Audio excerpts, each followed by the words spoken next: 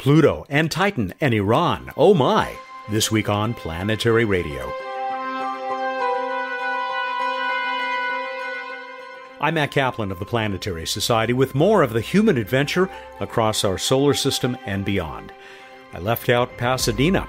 That's where I talked to so many of the scientists attending the AAS Division for Planetary Sciences meeting last month. We'll hear exciting stories from 4 of them, along with a post-election space exploration outlook provided by Bill Nye. The Lord of the Rings will dominate this week's What's Up segment with Bruce Betts. Emily Lakdawalla is the Planetary Society's senior editor. I caught her this time on a minor road trip. Emily, you're not too far from my new hometown of San Diego. What brings you down this way? Well, I'm here for a team meeting of the Mastcam-Z team, which is the camera that's going to be on the next rover. And it's just a step that everybody has to go through in order to be able to safely get on a mission to Mars. And remind us, Mastcam-Z, that's the camera that's going to reveal Mars as never before from the surface, right? I sure hope so. We also have, it's not that it's never been seen before, but it is certainly a terrific view of Jupiter that you posted to the blog on November 10th. Yes, it's really gorgeous. This is a rotating image of Jupiter. It's actually made of data acquired over 4 separate days. And so it's a static image of Jupiter, but it's rotating over and over and over again in beautiful animated GIF form. Never seen anything like it. Who did this work? This was by an amateur astrophotographer named Damian Peach, who is one of the greatest photographers of planets here on the surface of our Earth. And he's doing what many of the great amateurs do, which is to document Jupiter in all of its amazing beauty in ways that professional astronomers can't do. It is amazing what a so-called amateur can do nowadays. They have amazing equipment, and most importantly, they have a lot of time that the professionals don't get on the really great telescopes. All right, before we leave you, just say a word about this other image that Damian created and you posted in this November 10th blog entry. It's actually the same image, just presented in a different way. One of them is a map that shows all of Jupiter stretched out in a rectangle. The other one is just the same map stretched onto a spheroid the shape of Jupiter and rotating in front of you. All right, Emily, we'll let you get back to things there, talking about Mastcam-Z. What is your role, by the way? I am the blogger, so eventually I will be writing about how the process works to get a camera built and sent to another planet. How appropriate. Thanks, Emily. Keep up the good work. I will. She's the senior editor for the Planetary Society, our planetary evangelist, and contributing editor to Sky and Telescope magazine. And the Planetary Society, of course, is the education and public outreach partner for the Mastcam-Z camera. Bill Nye, the CEO of the Planetary Society, is up next. Bill, no matter how one may feel about the momentous decision that was made in the United States last week, exploration will, I certainly hope, continue. Well, yes, as near as we can tell, the Trump administration will be very pro-space because it's the best brand. NASA is the best brand the United States has. And spending money on space means spending money on Earth, which means jobs. And so, as far as we can tell, the Trump administration will be advancing space science, especially human spaceflight, which could be good for planetary science because we want to get that space launch system and other bigger rockets like the Falcon Heavy flying so that the cadence of these big rocket flights will increase, which will then enable planetary exploration to places like Europa, Titan, Enceladus, where we'll make discoveries that I believe will change the course of human history. And there is reason to believe, as we discussed on the most recent edition of the Space Policy edition of this show, with Jason Callahan and Casey Dreyer, that the Trump administration will probably be pushing big time for a greater commercial development of space, private development of space. Could be a fine thing for space exploration, no matter what else is going on. So it's just an amazing thing, Matt. You know, we have these old processes in the United States, and we picked a leader, and here we are. We're going to explore the solar system and getting human spaceflight where the United States is sending astronauts to the International Space Station on United States-built rockets is something I think that a lot of people want. It's going to bring a lot of people together. And so maybe we'll get that last little bit of funding to get this done and have rockets leaving from Cape Canaveral to go to the space station with humans on board. As with so many other policies, it's sort of wait and see, Bill, and I guess this is a good place to start that journey. Thank you so much. Thank you, Matt. To the stars. That's Bill Nye. He's the CEO of the Planetary Society, who joins us most weeks here on the show. In a moment, we'll go back to the 2016 meeting of the American Astronomical Society's Division for Planetary Sciences, held in Pasadena 1 month ago.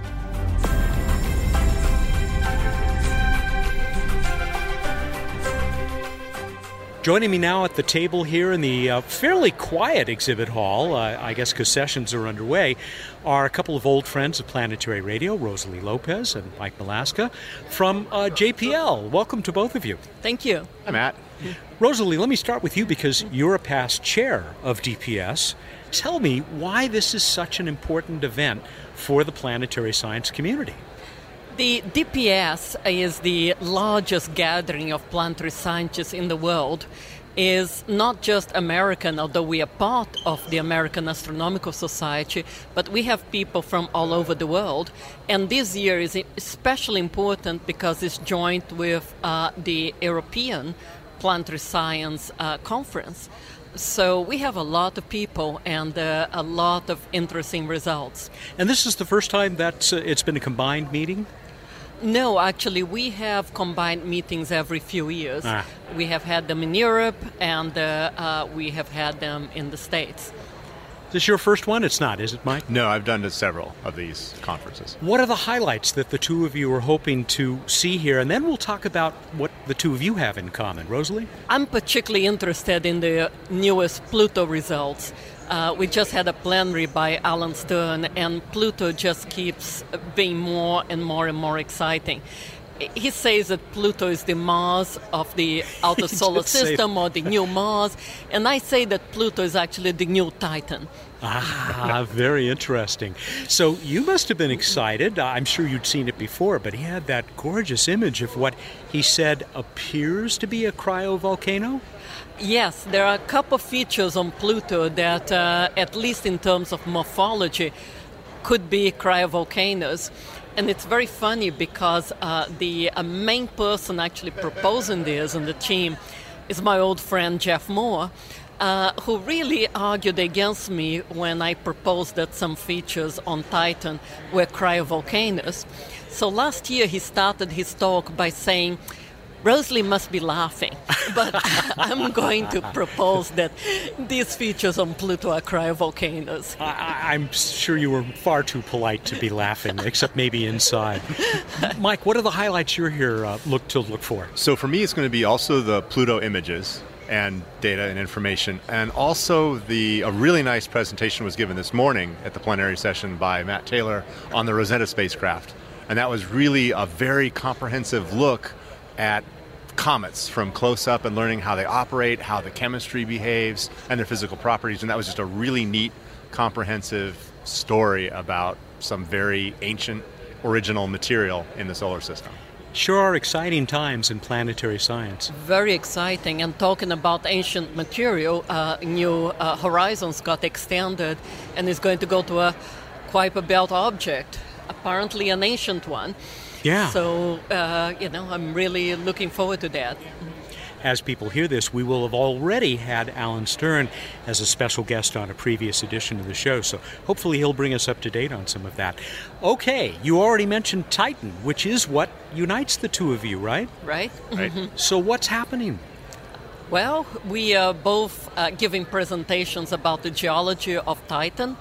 And Titan is a very amazing world. It has a dense atmosphere, and so there is a lot of interaction between the surface and the atmosphere. This also happens on Pluto, as Alan Stern was telling us. But Titan has huge fields of dunes. Titan has, I think, cryovolcanoes. Titan has all the major geologic processes that we see on Earth. Erosion, volcanism, tectonism, and impact craters. Although there are not many impact craters, is a very young surface. So the more that we're learning about Titan, the more we're learning that it's a very sophisticated world. We definitely need to go back for multiple missions to try to tease out the secrets. To that, yeah. But it's got a lot going on. It's very interesting from both a physical geological processes and then also the chemical processes. It's a very big organic factory making all sorts of neat molecules in the atmosphere, and then those eventually rain down on the surface, and they do all sorts of funky things that we don't quite understand yet, but we're now starting to do the laboratory work that figures out how some of those processes work. What do you think of those big liquid-filled canyons? Well, only recently we had some work by an Italian colleague that actually showed that the canyons really are filled with liquid. We thought they were because we see this in radar that it's a very dark, smooth surface. But now we know that like the lakes and seas, they're filled with liquid. So Titan is a world where erosion is still happening. Those canyons are still being carved. A lot of stuff is still going on. It's a very dynamic world. So like you said, we need to go back. With what? With a boat? A boat, an airplane, a lander. I think there's lots of different ways that you can explore Titan, and all of them will be able to give a different answer on one of the many facets of Titan. And if NASA gives us enough money, we'll be able to do all of them. It's always a matter of how much money are you willing to spend. Yeah, I'm sure it wouldn't be cheap, but the science available from a mission like that, and also I think the inspiration of putting a great camera down on that fascinating world, which, as you know, many people now say in many ways is more similar to our own than a world like Mars. I mean, what do you think of that? Right. Well, Titan is more dynamic than Mars at present time because we have these liquids flowing on the surface. And it's the only other place in the solar system where we actually have seas and lakes and rivers filled with fluid. Only it's not water, it's liquid methane. So as Mike said, Titan is really weird. And what we find is that although there are so many huge differences, like in temperature, Titan is so cold that methane can be liquid. Titan is so far away from the sun, and there are a number of differences, but the geology is actually very similar to the Earth's. So that, to me, is very interesting. So one of the weird things, though, is that the geology is very similar, but we don't actually know exactly what the materials are yet. That's still one of the big outstanding mysteries of Titan science. We all saw that beautiful image that Huygens lander took of those real rounded cobbles sitting in a plain of some type of dark material, sand, but we actually don't know what the composition of that is. Maybe it's water ice, or maybe it's some organic material, maybe it's a bunch of different types of organic materials. We actually don't know. That's interesting. The atmosphere that makes Titan so interesting, because of all the interaction between surface and atmosphere, also makes it very difficult from orbit to get composition of materials on the surface. So we're getting there with some steps, but it's very hard. I think we need landers. We need maybe a balloon would be very exciting. We need a new mission. A comprehensive mission, it sounds like. And we haven't even talked about, it doesn't seem fair that Titan has a whole hydrological system, although it's not water on the surface. But now, apparently, a water ocean maybe underneath that surface? Yes, Titan is an ocean world. Like Europa. Yes.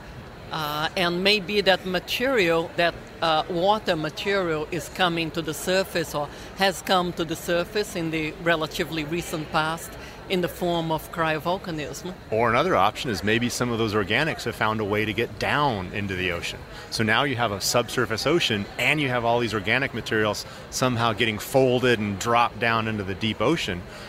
Then you have ocean water and organics, and you have a really nice potential for some exciting stuff to happen. Yes. Mm-hmm. I think the two of you need to come out with a bumper sticker pushing a Titan mission. I'll put one on my car, and then we'll get it in the decadal survey, and that'll take care of it. Excellent. I sure hope that happens. Just the first day of DPS, so much more going on here today. Have a wonderful time visiting with your colleagues, and it's great to talk to both of you, and I know we'll do it again. Yes, great to talk to you. Great. Thank you. Jet Propulsion Lab researchers Rosalie Lopez and Mike Malaska talking to me in the exhibit hall at last month's Division for Planetary Sciences meeting in Pasadena. In a minute, yet another conversation at my little table amongst the planets. This is Planetary Radio. Hello, I'm Robert Picardo, Planetary Society board member and now the host of the Society's Planetary Post video newsletter. There's a new edition every month. We've already gone behind the scenes at JPL, partied at Yuri's Night, and visited with CEO Bill Nye. We've also got the month's top headlines from around the solar system. You can sign up at planetary.org/connect. When you do, you'll be among the first to see each new show. I hope you'll join us. Hi, I'm Kate. And I'm Whitney. We've been building a youth education program here at the Planetary Society. We want to get space science in all classrooms to engage young people around the world in science learning. But Kate, are you a science teacher? No. Are you? Nope. We're going to need help. We want to involve teachers and education experts from the beginning to make sure that what we produce is useful in your classroom. As a first step, we're building the STEAM team. That's science, technology, engineering, arts, and mathematics. So teachers, to learn more about how you can help guide this effort, check out planetary.org/STEAM team. That's planetary.org/STEAM team, and help us spread the word. Thanks. Bye. Bye. Welcome back to Planetary Radio. I'm Matt Kaplan, bringing you more of the conversations with scientists I recorded at the 48th gathering of the American Astronomical Union's Division for Planetary Sciences, which was also the 11th meeting of the European Planetary Sciences Congress. Janie Radabaugh is a planetary scientist and professor of geological sciences at Brigham Young University. In a few minutes, Janie will introduce yet another of the many researchers who attended DPS, someone with whom she now has a special bond. You're still jet lagged. You right. Only just got back from a very unexpected place to go and do science, but maybe it shouldn't be unexpected. Right. Exactly. I'm just still kind of reeling from being so amazed at this trip we just did this past week. We went to the deserts of Iran. You know, I never would have expected myself to be brave enough to try this and to go to a place so distant and so different in every way from what we think about as what we're used to in the West. And yet I just found myself drawn to that place because of the remarkable geology. With what in mind? Because it was an analog to geology, let's say, on Titan? Exactly. I study I study lots of features that are made by wind. Sand dunes. I study sand dunes all across the surface of Titan from Cassini. And something else that we found are wind-carved ridges. They're called yardangs. It's a Turkmenish word, and it's because there are many of these found in China, and some of them found in Argentina. And I've been there to study these features in both China and Argentina, along with Laura Kerber, who came with me, another scientist. And yet, the world-class features really are found in Iran. And they're in the Lut Desert, which is in the southeast corner. It's the hottest desert on the face of the earth. They often record temperatures above 130 degrees. Fahrenheit, wow. Yes, and it's very low and very dry. It's a hyper-arid desert. And there are vast fields of yardangs there, over 100 kilometers long, 50 kilometers wide, massive deposit of wind-carved ridges. And we've been looking at them from space for a long time and I've been drawn to them and trying to understand them and have been anxious to go there. So take that, Atacama. That's right. Did it prove to be as valuable as you hoped? Absolutely. We've been to these other locations, but we're trying to find a theme, something that will help us understand how they form and evolve, because we find them on Mars in great abundance, because Mars is dominated by wind at this point in its history. And we also think we see them on Titan, the moon of Saturn, also a windy planet. And if we can understand how they form and change, then we understand something about the materials that they're made into. And we may not understand that any other way for Titan especially. Going here, we started to find some commonalities. There's lots of sand in between the yardangs. There's gravel. They are really tall, but some of them are modified by water later on. That won't be true on Mars or Titan, we don't think, unless it's modified by methane rainfall on Titan. But at the very least, we're finding things that help us understand them. And not only that, they were spectacularly beautiful. So great science, but it's also the cultural side of this trip that you've just made. And that's why we've got your colleague and friend sitting here. Would you introduce her, please? Yes, this is my friend Sana Husseini, and she works at JPL, and she is from Iran.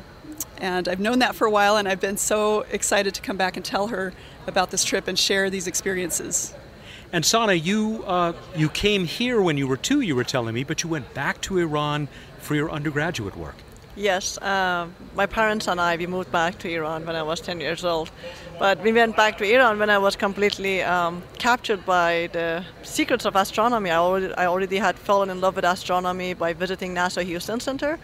So when we went back to Iran, I was on my track to go and build my own small telescope when I was in junior high in Iran. And unfortunately, Iran had a huge astronomy community, amateur astronomy community. So some of the places that Jenny showed me the picture, we've been to Dasht al-Lut and the deserts and mountains as well. There are a lot of mountains in Iran, but for complete different reasons. We took our telescopes there and we went there stargazing. I wasn't paying much attention to the rocks under our feet. And I was telling you, we have listeners in Iran. I know at least one fellow that I have corresponded with who is part of an amateur astronomy club in the country. The astronomy in Iran has a huge base, and it has a huge respect for the normal people. Everybody loves astronomy in Iran. Either it is culturally or the history that they have with astronomy, but it's something of a respect to everyone. I know people that they decided to buy a cheaper car or not buy a car to be able to buy telescopes for their kids. Wow. So that's amazing. A lot of Americans hearing this may be quite surprised that you, Janie, were able to go there and do science, and you, Sana, actually went back to do your studies there. And we're talking, of course, well after the revolution. After all, this is a culture with a very long history in science. It is. Well, we had just a discussion about that. And I think the news outlets Iran has serious problems. It's not like it doesn't have the serious problems. But the news outlets in Western countries, in US and Europe, they just portray a wrong set of problems. And the problems that they portray, most of them, it's not a real problem in Iran. It's a problem around the countries of Iran. But let's say on geology, there are, people, they go, there's not really a good infrastructure for geology research studies, laboratories, or archaeology studies, laboratories.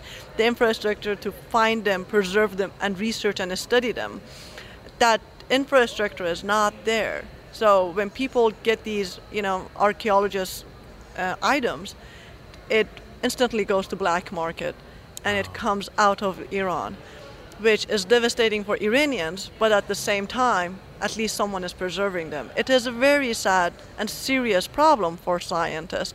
Iran has the highest brain drain rate in the world for last 18 consecutive or 20 consecutive years. These are the real problems that Iran has. So I'm a scientist. I am an astronomer, but I study comets and planetary atmospheres, and I design instruments to study comets. So when we're talking with Janie, and she is studying, on geology aspect of what's in Iran, these are the real problems in Iran. Is it more, you talk about the brain drain, is that more because of economics, because of the troubled economy in Iran, or is it more the politics? What is the regime's attitude toward science? Well, for the science in Iran, to this day, I consider myself, American Iranian. I was raised in Iran, and in here, more in Iran to the States than in Iran. I see science among people has a huge respect. On that part, you would never ever have a problem on getting more taxes or more money for science because people always support it. But it's politics, but also infrastructure. After the revolution, Iran was in an 8-year war. And an 8-year war that it just sucked the entire juices of the community for that war. And that's the war with Iraq, of course. That's the war with Iraq. And they had to do that solely based on whatever they had from the Shah era. And when that type of 8 year, it's a long time. It's a very long time. So the community lost its sense of infrastructure. The schools were closed, the colleges were closed. You see, like the generation of thinkers, scientists, engineers, and after that there were huge sanctions against Iran. It just made it worse, and it unfortunately planted a platform for extremists. When people are hopeless and angry, it's the worst combination. It is the worst combination. And you put more sanctions and you make them uneducated. That's the worst dynamite in the world. You never want to combine these factors together. In any nation, of course. In any nation. Iranians or Canadians or Australians or Americans, they're all humans. You add uneducated people to ignorance and anger and hopelessness, that it's going to just turn out any platform. But the science in Iran, it's very exciting. And it's just the infrastructure is not there.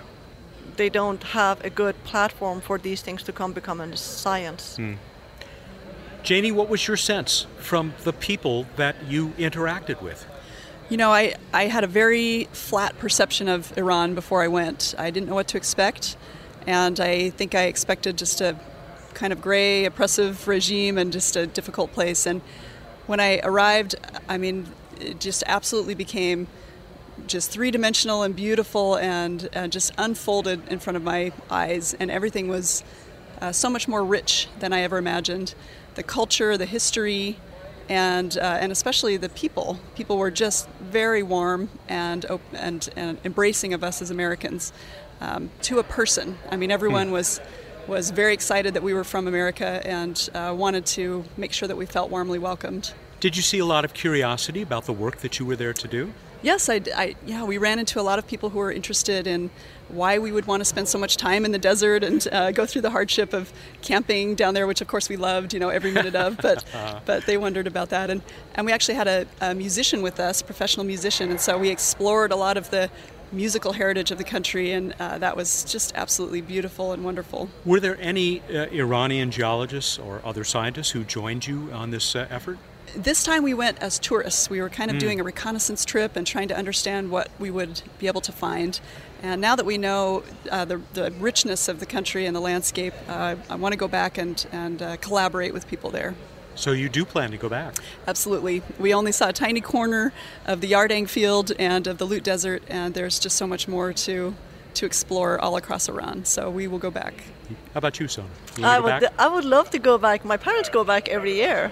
I would love to go back. It's just been lots of working and studying. U.S. has this reputation that the rest of the world knows. We get very little vacation time in here. People in Iran and Europe, they have a lot more vacation time. So I definitely would love to go back and do science over there, yes. I wish both of you the best of luck and that you hope to make that trip. And boy, I would love to join you. Yes. But regardless, I hope, again, Janie, that you get to do some terrific science when you go back. And Sona, I the same for you. And I've got to look for the name of that fellow I told you about who has the Amateur Astronomy Club. Definitely. And thanks very much for joining us for a few minutes here, and have a great time at DPS. Thank you for having us. Janie Radabah of BYU and Sona Hosseini of JPL talking with me at the 2016 meeting of the American Astronomical Union's Division for Planetary Sciences.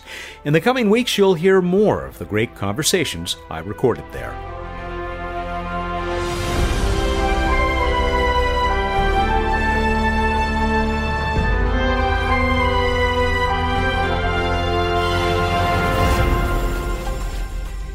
Time for What's Up on Planetary Radio. We are therefore joined by the Director of Science and Technology for the Planetary Society. That's Bruce Betts. Welcome back. Thank you, Matt. It's good to be back. How are you? You don't sound very cheerful. I'm fine. I will, don't worry. Okay, I'm counting on it. Maybe when you tell us about the night sky. Oh my gosh, Matt, the night sky is so cool. That's more like it. Thank you. Venus, early evening, check it out. Low in the west, looking super bright to its upper left. Mars getting dimmer and dimmer, but still looking like a fairly bright reddish star. And in the pre-dawn east, we got Jupiter looking super bright, and the bright star Spica is below it, though not nearly as bright as Jupiter. What about that supermoon that some people were getting excited about and others were saying, meh? Gosh, Matt, let's come back to that in just a minute or so. Thank you. This week in space history, 1969, Apollo 12 mission happened. Second humans to go to the surface of the moon and play with moon rocks. We move on to Space Band. That's the Dueling Banjos edition.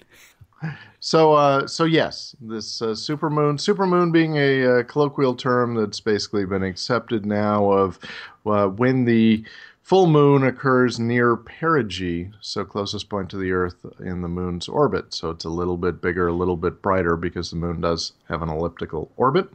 Basically, you get a closer, so brighter moon, particularly on a cycle of about every 14 months.